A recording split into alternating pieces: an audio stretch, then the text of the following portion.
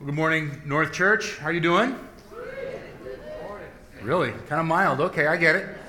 I do. I don't know about you. I can't hear that passage of Scripture being read and not hear the voice of Linus from Charlie Brown in my brain. And I confess that for most of my childhood, I actually believed that the next verse in the book of Luke was, "That's the true meaning of Christmas, Charlie Brown." It was a little embarrassing when I found out that wasn't really the case. Hey, I've been thinking, as we're kind of winding our way towards Christmas and kind of the year is winding down, I've been reflecting in my mind and heart a little bit about the incredible things that take place in this church over the course of a year. The lives that are changed, people coming to faith, people being baptized, families being brought together, kids being discipled. And that's all the stuff that happens on the inside. And I think about all the incredible impacts that those transformations on the inside of our church make out in the city that we love so much here in Spokane. People being fed and being loved and cared for in all kinds of super practical ways.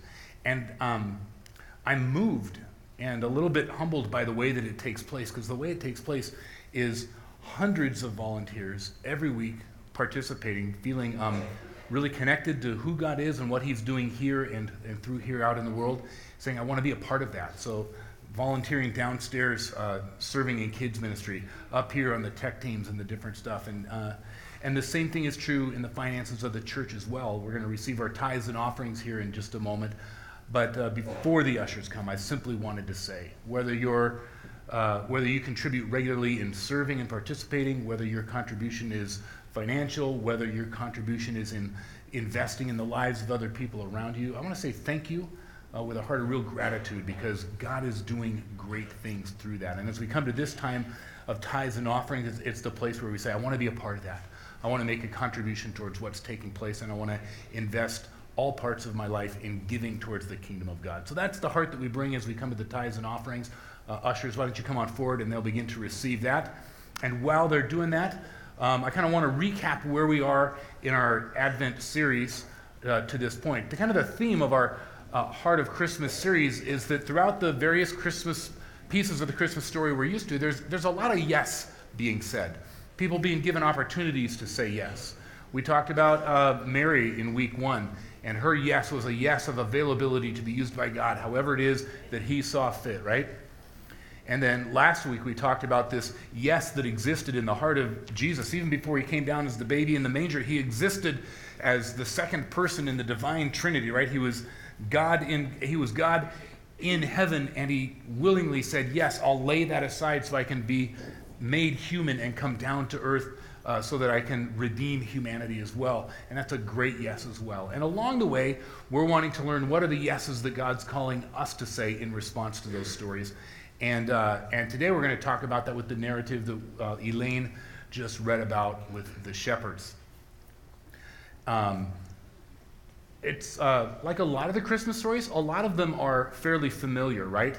If you've spent any time growing up in the church or been around even just Christmas Eve services over the years or anything like that, a lot of times we know the Christmas stories and they're very warm, they're very familiar.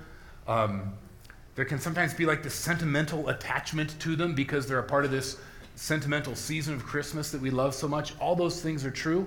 I'm hoping that today in particular, that we're ready to maybe hear God speak to our hearts in a way that's a little less just warm and fuzzy and sentimental, and maybe open our minds and our hearts as well to the fact that God might be speaking to us a word of challenge and asking us to step forward in some areas that might even be difficult that way. And if we're ready to do that, I think we will hear God's call to us as well. So here are these shepherds, these regular guys out in the fields just doing their job. Right? I mean, Christmas hadn't happened yet, so it's not like there'd been this whole month of people shopping for gifts and stringing up lights and things like that. It's just another night on the job for them. And they're out with the sheep, doing their thing, and then all of a sudden, boom, there he is, the angel of the Lord. They're speaking to them, telling them great news, fantastic news. News about this thing that's been promised for hundreds and hundreds of years, and it's taking place right in front of them. And then this invitation that you can be a part of it, and you can celebrate that, and you can actually go and see this thing taking place. And then, as if the angel of the Lord speaking to you and declaring the glories of God isn't enough, all of a sudden the place is filled with an entire company of angels. And this part of the passage closes with his great description where it says that suddenly a great company of the heavenly host appeared with the angel, praising God and saying, "Glory to God in the highest heaven, and on earth peace to those on whom his favor rests." What a great moment. What a great experience. What an incredible encounter these shepherds had. And I want to take a little time this morning just unpacking their experience and their encounter, because what I see when I look at that passage and the rest of the narrative as it moves forward is I see this pattern, this way that God interacted with these shepherds, the way that he encountered them and drew them in and sent them on. I see a pattern in the way he went about his business in this narrative that I think is relevant for you and for me in the narrative of our lives as well. I want us to do more than maybe just remember the story of the shepherds. I want to ask that important question: what is it in that story that challenges the way that I live and that I encounter God and that I respond to him as well? Here's kind of the general pattern that I see as I'm looking at this story of these shepherds. I see, first of all, that God is recruiting ordinary people, just regular people. We might tend to think that God would make this big announcement of the coming of the Messiah through kind of the most auspicious means possible, that he would call as much attention as he could amongst kind of the upper crust and the people who matter and the folks at the top of the food chain. So maybe in that world that would be through the religious leaders in Jerusalem, or the rabbis in the synagogues in the towns, the teachers, the leaders, maybe the Pharisees, just those who held kind of positions where they were known and regarded highly. But this was really not the case. Because if those folks were at the top of the food chain, shepherds were kind of down towards the bottom. You know how much formal education was required to be a shepherd? Not a whole lot. And it's not that it required no intelligence, it's just that the formal education piece of that wasn't such a big deal. It was a difficult job. It was a hard job. It was a job that took men away from their families at night. It was a job that, because of their interaction with the animals out in the fields, left them ceremonially unclean and unable to participate in some of the rituals and celebrations of the community. Because of that, these jobs drew people who didn't come from extraordinary families, didn't come from extraordinary educations, didn't have extraordinary preparation. These were not the highly advantaged people that became shepherds. They were just everyday people. People going through and doing what it takes to get through the day, to get through the week, to get through the month, to provide for their families, and to live a life. These are very ordinary people. Ordinary in the way that you and I are ordinary. The vast majority of us in this room don't look at ourselves and say, "Gosh darn it, I'm something special. I have something completely unique that nobody else could offer to give God." Most of us, if we're honest, we struggle a little more with the question of, what on earth do I have that God could use? I'm just an ordinary person, right? Well, these were ordinary people, and yet these are the ones that God is actively recruiting in this moment. In this central moment of this Christmas narrative, he's recruiting the most ordinary of people. There's something else here that I think is really important too as part of the pattern, and it's this: that these people that he recruits, these ordinary people, these shepherds, he encounters them, he brings them in, and he does so in order to say, "Hey, I want to reveal to you, I want to share with you, I want to let you know, I want to inform you about this other thing that I'm doing." For the shepherds, there's this incredible moment. The angel of the Lord appears to them. Then the whole heavenly host is singing and doing their thing, and it must have been fantastic, right? And then come to find out, the point of this is not just this encounter. This whole encounter was something that God designed to say, "Hey, I've got your attention. And now that I have your attention, I want to tell you about this thing that's happening in the manger. I want to tell you about the fulfillment of my promises." This moment, this spectacular moment, is not the end point. It's not the main point. The main point is this other thing, the birth of Christ. I'm capturing your attention to tell you about something else. And then the next thing he does is he invites them to participate in that. look, I've captured your attention with this spectacular show. I've told you about this thing that's going on, this other thing, and I'm inviting you. I want you to be a part of it. I want you to go. I want you to find that child. I want you to find that family. I want you to see with your own eyes what it is that I'm doing there. I want to invite you into that process. And then there's the last thing he does. He gives them what I call incomplete instructions. They're told there's a baby in Bethlehem. Find it. Like, what if those are your instructions? Hey, somewhere in Spokane there's a baby being born. Go find him. It'll be the one that's crying. Like, there's nothing there. I mean, the manger, okay, that narrows it down. But you know how many mangers there are in a city like Bethlehem? A lot. There's a lot of looking to do. There's a lot of work yet to be done. There's a lot to figure out about how are we going to go about and do this thing. The instructions were kind of incomplete. It would have been really easy to say, well, we don't really know how to do that, so, never mind. And I think if we revisit each of the pieces of that pattern, we're going to find that they have something to say to us about the way God works with us as well, right? God recruits extraordinary people. You may or may not consider yourself extraordinary. God doesn't really care whether you are or not. He sees people and says, I want to use them. I want them to be a part of this. I want to capture their attention. I want to find a moment that stops them dead in their tracks, whether their tracks are out on a hillside in the night watching sheep, whether their tracks are in a cubicle during the day doing work, whether it's at home caring for kids, wherever those tracks are, I want to stop that ordinary, everyday, regular person, capture their attention, and recruit them in. I want you to do this for me. Would everyone just take a deep breath in, deep breath out? You're breathing. You are therefore a candidate to be recruited by God. Because God recruits ordinary people, just like you and just like me, to do his work. We have to be open for that.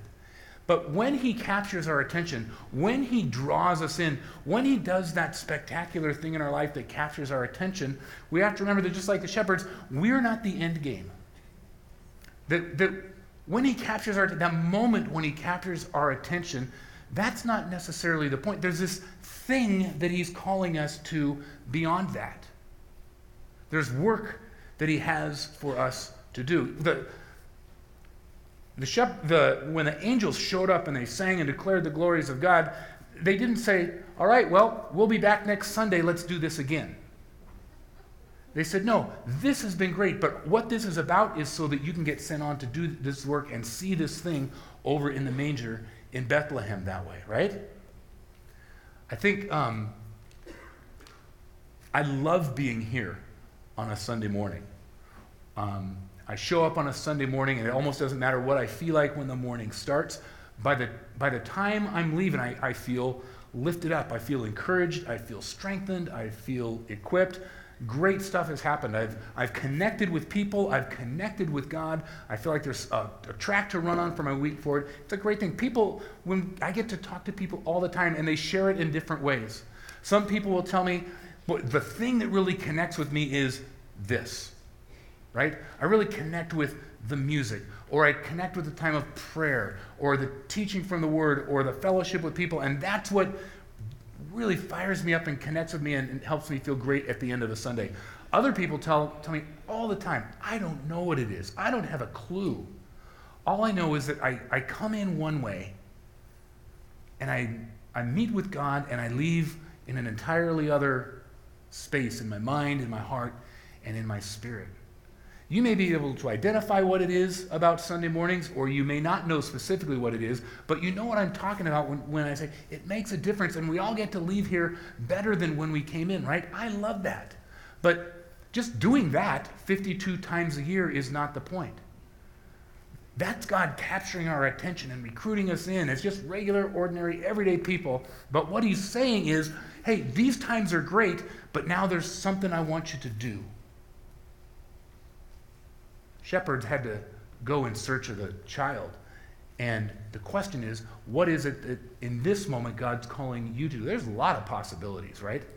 It may be as simple as it's been a long time and you know that you've been attending this church for a while and you love Sundays, but it's maybe time to get connected at a deeper level and be a little more intentional about growing in my faith and in your understanding of the faith and in your relationship with God. Maybe that means signing up for some Monday night equip classes. Maybe it means taking you and your spouse and going through our Rooted program together. It could mean any of those things, I suppose. It may be that there's a relationship in your life that you know is just, it's broken, it's not right. And it's not really a matter of whether it's your fault or their fault or whose fault. It's just not right. And you've had this niggling little thing in the back of your mind that's now coming to the front, and you hear the heart of God saying, make that right. Humble yourself before that person. Ask them for forgiveness. Extend forgiveness to them. It'll be difficult. It'll be awkward, but this is what I'm calling you to do. And maybe that's that next thing. Maybe there are particular patterns of behavior, habits, things that you know, these are not healthy. These are not drawing me closer to God. They're actually destroying God's work in my life. And it's not just that God and his people disapprove of them. It's that they're harmful and you know it. And it's just time to get some help on that. It's time to lay those things down and make a change. Maybe it's you've known for a long time, I kind of want to get my devotional life together. I want to figure out how to read my Bible regularly and spend time with the Lord in prayer with him on a daily basis. And maybe you've just been putting that off, and now you're at the spot, well, you know, all the Bible reading plans start in January. I couldn't possibly start one now. It's December, for heaven's sake, right? Whatever that step is for you, whatever that thing is, when you encounter God like we do on a Sunday morning, it's a good thing. But don't mistake that for the work that God's doing. There's a work that God wants to do in you and through you in bringing redemption and health and wholeness into your life. And then through your life, redemption, health, and wholeness into the lives of others. There's something he wants to do, and it can be very specific. What is that thing? Can you put your finger on it? Can you identify it? Do you know what it is? This morning, God is calling you to not just enjoy what it is that we share on a Sunday, but to move forward on the whole reason that these Sundays exist. See, God invites us to participate in that. God's not just a God who does stuff to us. God's a God who invites us to participate and be a part of what it is that he's doing. Part of the love and the grace and the care that he wants to show this world is the love and the grace and the care that only you provide. I was so humbled yesterday afternoon to be with a group of folks who went down to the crisis shelter for women through Union Gospel Mission, and we're just there sharing some Christmas love and care and grace with some people who had some desperate need. Ordinary people, regular, everyday, fantastic, wonderful, loving people who said that what God does in me when I connect with him doesn't end with me. That God loves me and cares for me and pours out his Spirit upon me, not just so that I feel better, but so I can be a conduit of all of that to others, and then living them out. Those people were invited in to what God was doing in the lives of those in need, and it was powerful. And that happens all over the place in this church. It's a part of who we are. It's a part of how God moves in and through us that way. And then this bit where God just kind of gives us incomplete instructions. So maybe you know, I got to do something about that habit. It's controlling me. It's an addiction. You're going to have to figure out what to do. Maybe what God's put on your heart is that relationship that needs to be mended. You're going to have to do some work to figure out how that takes place, because God doesn't just say, take this step, take this step, take this step, do this, and then it will all be done. It doesn't work. I'd love it if it were that way. In fact, a lot of us say, hey, God, the minute you give me every step all along the way directly leading to a successful conclusion, that's when I'm on board. Right? And we kind of tell God, I'm just going to wait until you give me all that and then I'll go. But his instructions are often incomplete and what we would call inadequate. Like if you've ever tried to get instructions from IKEA on anything that, right? You know what I'm talking about. A lot of those objections that you and I put up, the excuses we make for why we're not doing that thing that God has called us to do, they're because we're really not quite ready to move ahead. They're really just that, excuses. God gives us incomplete instructions and asks us to move ahead in faith. I was thinking about this. Actually, I'll wait on that till later. Sorry. You'd love living in my brain. It's an amazing place. Distracting, but amazing. Hey, there's this moment, going back to the shepherds, there's this moment where like the angels come out and they sing, and there's been this incredible moment and light show and the whole thing, and then it's over. And there's this kind of, well, now what? Luke records it at that point in the narrative. He says this. He says that when the angels had left them, the shepherds, and gone into heaven, there's that moment, and the shepherds said to one another, let's go to Bethlehem. Let's go to Bethlehem, see this thing that has happened, which the Lord has told us about. So they hurried off, and they found Mary and Joseph and the baby who was lying in the manger. There's this awkward, what are we going to do about it moment, followed by their phrase, let's go. Let's go check this out. I love that response. And it may be for you that even this morning you're kind of right in that awkward in-between moment of, man, God has been putting his finger on something that I know it's a part of what I'm supposed to be doing. And now what am I going to do about it? Am I going to let it just hang there? Kind of a brief momentary experience that maybe I can look back on later, or am I actually going to respond? What we learn from the shepherds is awesome, because their response has a number of features that ought to be a part of our response to God's call in our life as well. And the first one of this, it's affirmative. When God says, I want you to do this, go find the baby, they say, yes, let's go. Yes, let's go. The second one is, it was enthusiastic. That is, like, as you read that passage, you don't get the sense that they're going, oh, I guess we got to go see a baby. No, they're kind of fired up. Like, there's already a donkey at the manger. They don't need another Eeyore, right? So it's not just, yes, I guess I'll do it, but it's, yes, let's go do this. I'm excited about what God has called me to do. It's affirmative, it's enthusiastic, and it's also immediate. It says that they hurried to go find Jesus. They didn't put it off. They didn't delay. They didn't wait till later. And they didn't make excuses, right? They didn't. It said God gave them an instruction, and they hurried off to do it right away. That's got to be us. Like, if there's a lesson to be gleaned here, it's that when God touches that area of our life and says, look, I don't want to just come here and capture your attention. I want you to go be a part of something that I'm doing, that our response has got to be yes, and let's do it now. Let's hurry towards it rather than run away from it. And then their response was active.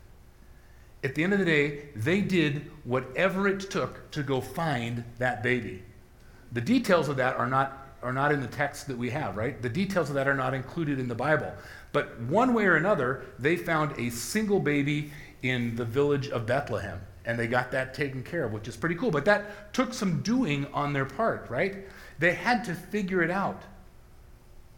Why were they willing to actively do all the work it took to leave their sheep in the fields and go through the town and figure out where the baby was and find him? Why were they willing to do that? Because they were motivated by their encounter with God. They desired to please him, and that motivation to please God led them to the hard work of investigation to figure out, how's this going to happen?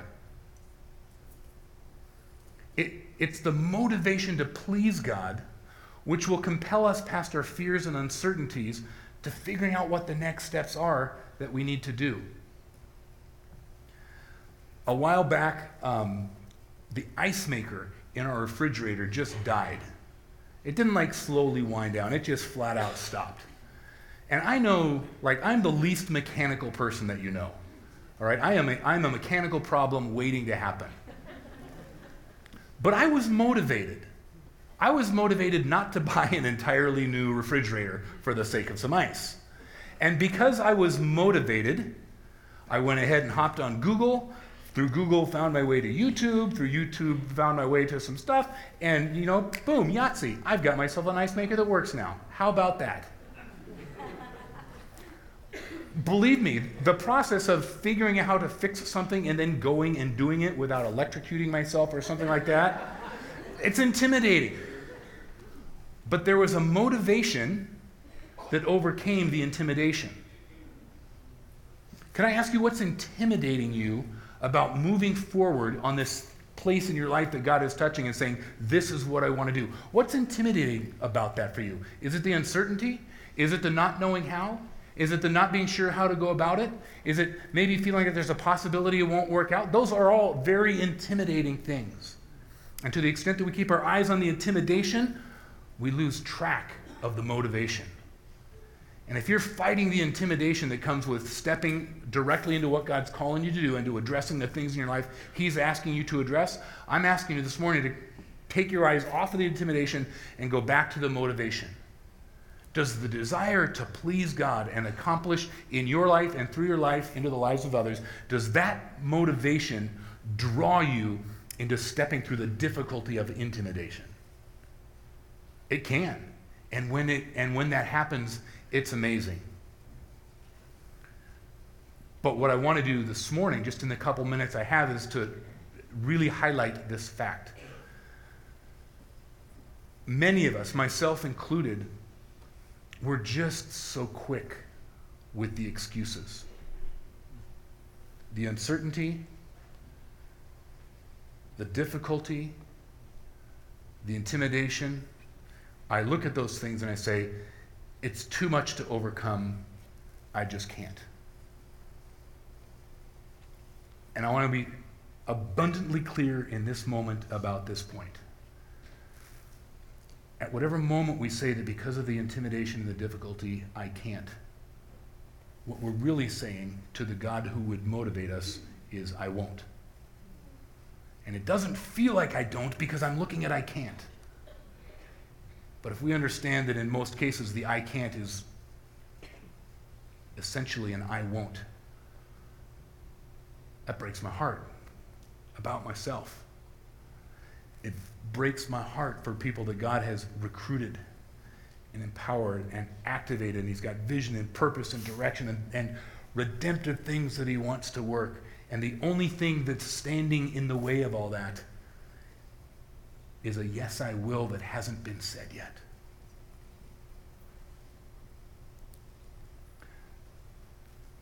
The narrative with the shepherds goes on to say that after they'd seen Jesus, they spread the word concerning what had been told them about this child, and that all who heard it were amazed at what the shepherds said to them.